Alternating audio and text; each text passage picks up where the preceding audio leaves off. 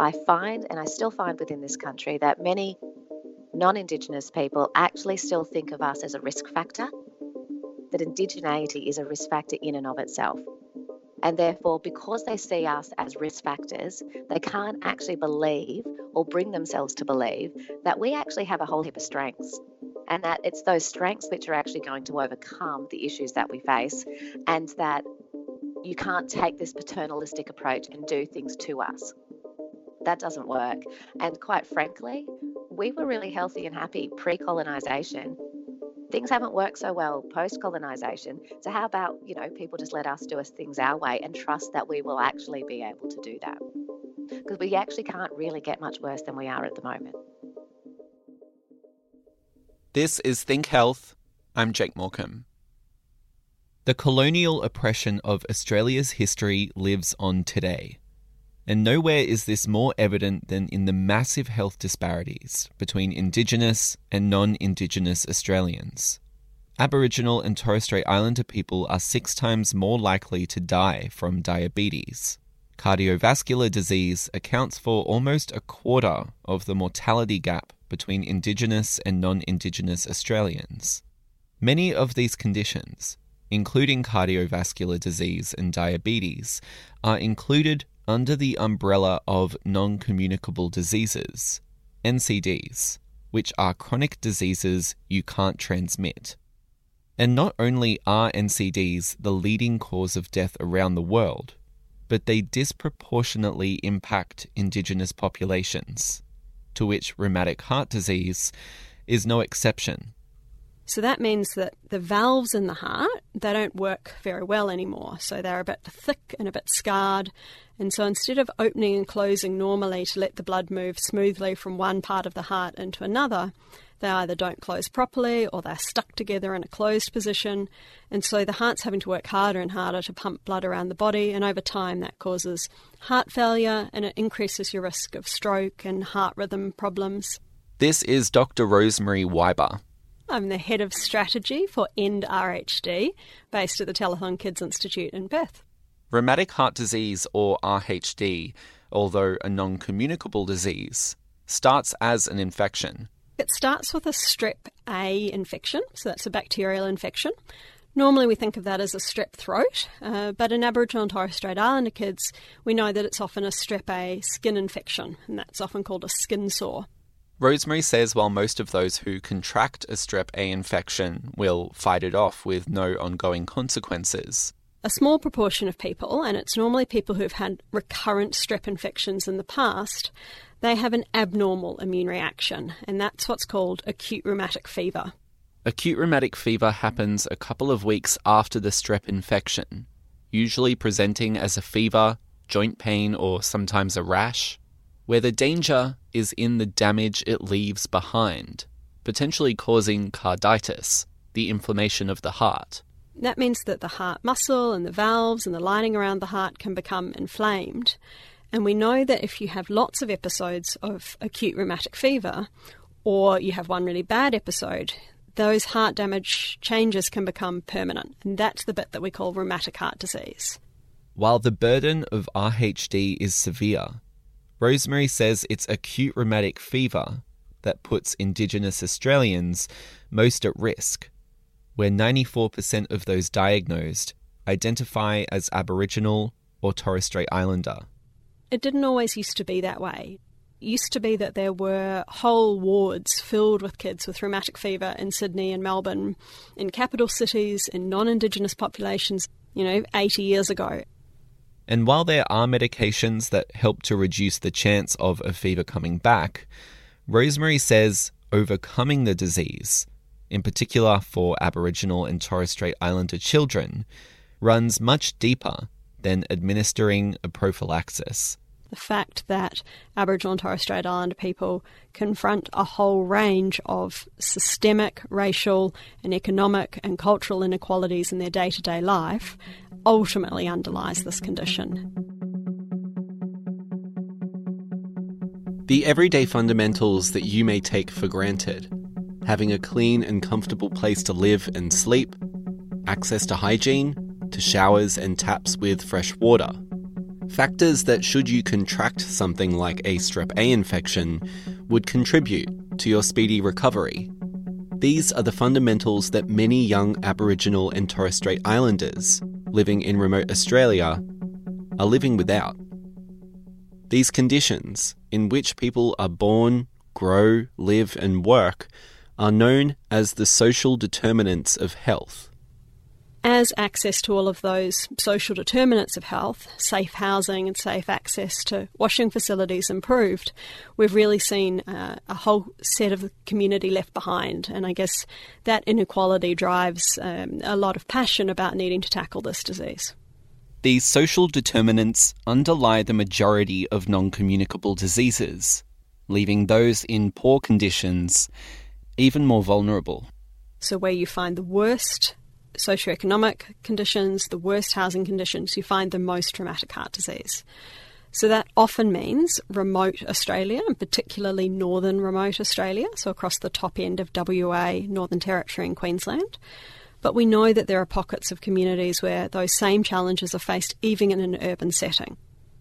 While non-communicable diseases are recognised across the globe, the high rates of disease among these vulnerable communities doesn't receive the same recognition. Since 2010, the United Nations General Assembly have held 3 high-level meetings addressing the global NCD crisis. Ahead of the 3rd high-level meeting, held at the end of September, a draft declaration was released, compiling member state obligations to national and global NCD goals. The declaration also then informs what actions or programs countries might undertake to meet those targets. But according to Summer May Finlay, co-chair of Indigenous NCDs, the draft declaration left Indigenous communities out altogether. Was there no mention at all? Yeah, so when I say lack of, I mean literally no mention at all. Why not? I can't give you an exact answer as to why not. Each member state might have its own reasons for that.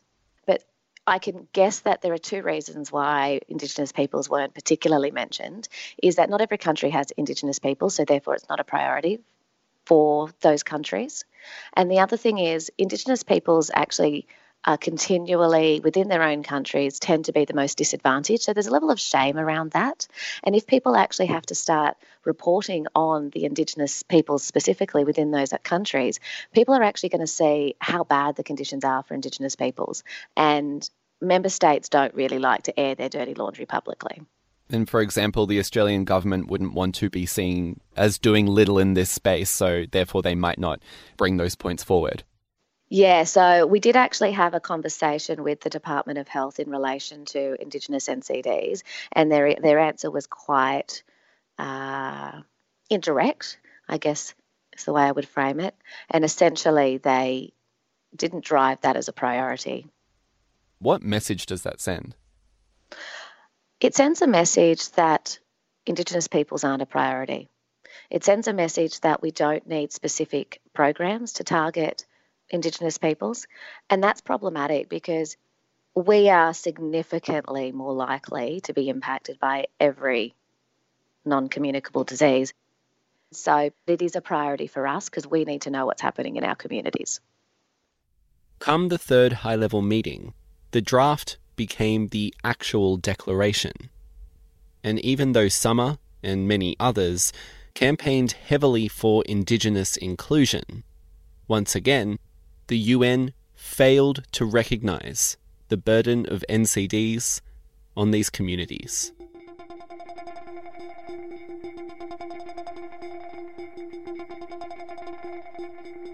Summer says while Indigenous populations are excluded from the international conversation, in Australia, these dialogues are relatively open.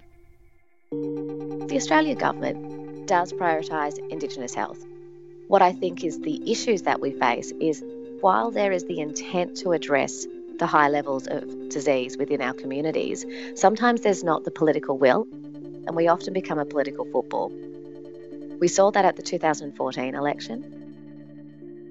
After the election, when the Liberal government came to power, there was yet another shift in the focus of closing the gap The Closing the Gap framework started in 2008 under Kevin Rudd, and what they actually were hoping to do was reduce mortality rates of Indigenous peoples to the same as everybody else in the country within a generation. The flip-flopping of politics over the years has left many of the short and long-term plans of the Closing the Gap framework in the lurch, where targets put into place more than a decade ago still haven't been met. One of the things I will say is that the life expectancy of Aboriginal people has gone up over the last 10 years, but so has the life expectancy of non-Aboriginal people. So the gap is still being maintained. So it's not that there hasn't been slight improvements, it's just that the improvements have been consistent with everybody across the country. Dr. Rosemary Wybar adds the instability of politics overcomplicates what gets funded and what doesn't. The government of the day is in a position to set enormous convening and norm setting and framework power around what gets funded and what gets prioritised. But we know that uncertainties around who's going to be in government and how programs are going to be impacted obviously has a flow-on effect. And we see, particularly in things like funding agreements, where when there's uncertainty about those issues, it's difficult to employ staff and to retain staff, often in quite remote locations. In the 2017 budget, the federal government set aside $6 million, with $4 million of that to focus on the primary and primordial prevention of acute rheumatic fever, essentially meaning stopping a strep infection from turning into a fever. And so the government's made a commitment with that $6 million to fund community-level action. And what that looks like in practice is identifying, at this stage 5, high-priority communities where there's a known burden of rheumatic heart disease, and asking those Aboriginal medical services to come up with their priorities that would reflect primary and primordial prevention of rheumatic fever. There's 6 million. Yes. 4 million is being divvied up in terms of that primordial and primary. What's happening with the other 2? So we're led to believe that the government's looking into different options for the other 2. There was initially a bit of a conversation about whether or not that should be focused on research into this condition, and the feedback, particularly from the Aboriginal community-controlled health sector, was that we've done a fair bit of research now. It would be great to invest all the money into service delivery, and so the government's looking into that, and I think that's probably a likely and welcome outcome. And $6 million, with $4 million of that being split between 5 organisations. Is that enough money? No. We know that changing the trajectory of rheumatic heart disease in Australia is going to take a sustained investment. We know it can be done. So in New Zealand, there was an investment of $65 million over 5 years, which reduced their rates of rheumatic fever by 28%. Now, that program had a whole lot of different components, some of which aren't applicable in Australia, mainly because of geographic differences. But we know that substantial investments can impact the burden of disease. Rosemary says while funding would be well spent going to communities that are immediately affected, there's an absolute need to look at tackling those structural and social determinants of health, which may involve funding more environmental health services. What is their role? So look, there's some really innovative models looking at how do you actually provide environmental health services. The kind of rock star of the moment is the Kimberley Aboriginal Medical Service, CAMS. They have a partnership with a group called Nurrumbuk Environmental Health and Services. And so in the Kimberley, if somebody comes into the CAMS clinics and they've got a condition which could be associated with an environmental health problem, a housing problem, something like a skin sore, then the clinician can ask that person if they'd be happy for the environmental health team to come out, have a look, see if there's anything that can be done, and to refer if more serious problems are identified. That's really exciting because it means that for one of the first times in Australia, primary healthcare isn't just clinical service delivery. It's a whole package that's comprehensive of clinical needs, but also environmental health needs to tackle the things that are making people sick in the first place. So someone goes out, they survey the house, they make some fixes where they're able to, they refer on where there's other more substantial problems, and then a report comes back to the clinician to say, this is what we found, this is what we're doing about it. those kinds of wraparound services are essential if we're ever going to make an impact on the burden of disease, because otherwise we're just going to be treating people and sending them back to the same conditions that made them unwell in the first place.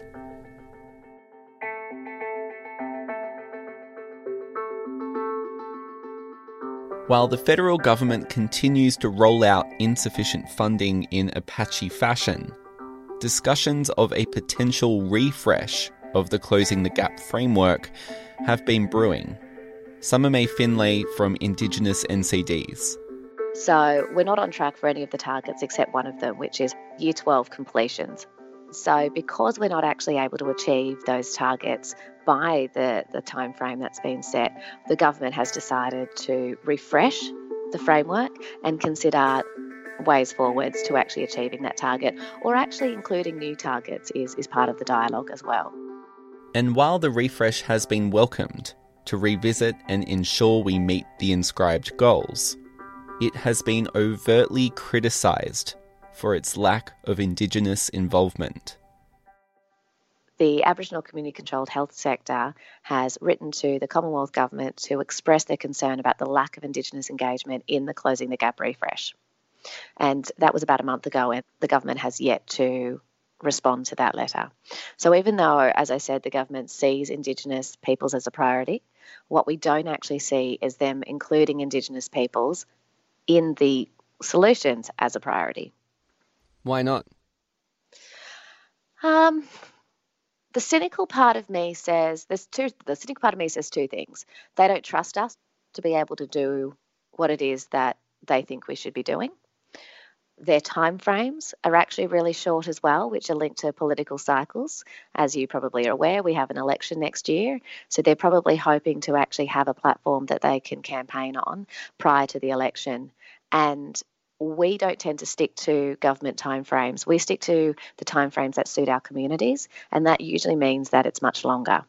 So their priority is more about their own survival as a political party than I think it is about Indigenous peoples and getting it right. Moving into the space of Indigenous-led solutions addressing non-communicable diseases, what are these solutions? What do they look like? Look, the solutions are going to be different in every community. Absolutely every community. And that's something that is challenging for a national government because they can't actually roll out a one-size-fits-all policy, and they actually have to learn to trust Indigenous peoples within the communities. I mean, an example of two communities actually tackling a non-communicable disease, which is mental health, which has led to high rates of suicide within their communities, is actually the Tiwi Islands and also Yarrabah in Queensland near Cairns. Now, the Healing Foundation has just put out a report which looks at how those two communities since the early 90s have actually tackled the issues they were facing, which was suicide. And what both those communities have seen through very different approaches is that the suicide rate has reduced significantly. And I was talking to an uncle up in the Tiwi yesterday, and he was saying that they almost don't have suicide anymore up there because the community actually got together and worked out what it needed to do to address these issues.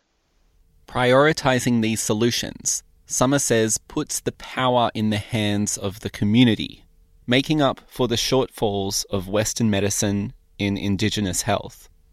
Western medicine focuses on the individual and focuses on the disease. It doesn't focus on the person. So if you actually want to, say, reduce someone's HbA1c, which is the indicator for diabetes, and get it to a level which is considered to be healthy, which is 7, often you actually have to address all of the things that aren't considered health related in a person's life. So do they actually have stable housing? In that stable housing, do they actually have electricity on all the time? Because insulin actually has to be stored in the fridge. And if the electricity isn't on all the time, then, well, the insulin isn't going to work. The Western model looks at the individual disease but doesn't look at the person. Dr. Rosemary Wyber says it's the same for rheumatic heart disease. What's become really clear is that just deploying programs for health interventions that aren't owned and embedded by communities is not effective, and it's not appropriate, and it's not going to change outcomes. One of the models that we're looking at the moment is being able to use Aboriginal community workers, so not trained health professionals or Aboriginal health practitioners, but people in communities, often people who've got a lot of experience travelling to capital cities to take people in for surgeries or to supervise people going in to have their babies. So people who've been leaders in the community around health interventions, and say, well, if we supported those people with a little bit more training and some resourcing and some connections, would they be able to work with families where we know there's a high risk of rheumatic fever because someone in the household's already had it? And what we're seeing, I guess, is that as a real opportunity for community members to broker a whole lot of really important connections, to go to the clinic with people who've got sore throats or skin sores or need their secondary prophylaxis injections and support that interaction at the clinic. And we know that those people can also connect to environmental health services. If somebody needs to be referred for housing support to repair leaking showers, to make sure that health hygiene infrastructure is working effectively, then knowing who to go to make that happen is a really important opportunity. So linking up a whole lot of services that in some places exist, in some places need a bit of strengthening, but to say, okay, these conditions are caused fundamentally by inequalities that people are living with. And if we've got an opportunity to tackle those inequalities in a community-based way, then we could have a transformative outcome, not just on rheumatic fever and rheumatic heart disease, but a whole lot of other conditions that stem from those kinds of social and economic inequalities.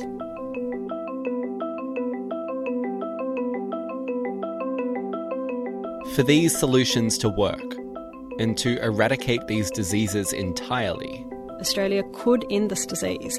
There's about 6,000 people with acute rheumatic fever and rheumatic heart disease in Australia. That's not a big number.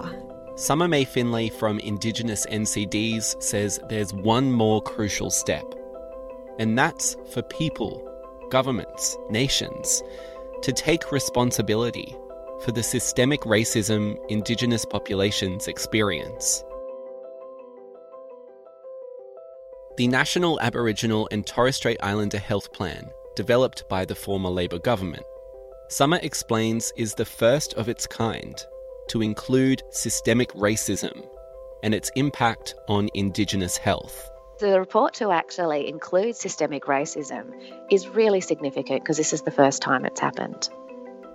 But to this day, the whole plan has not been implemented. The whole plan is not funded. So, to be quite frank, there are parts of it that are funded, which is fantastic, but more work needs to be done to implement that plan.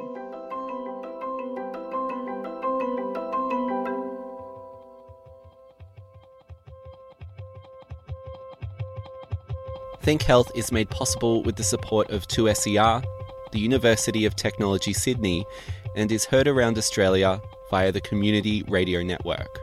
Think Health is made in Sydney, which is based on Gadigal land of the Eora Nation, whose sovereignty was never ceded.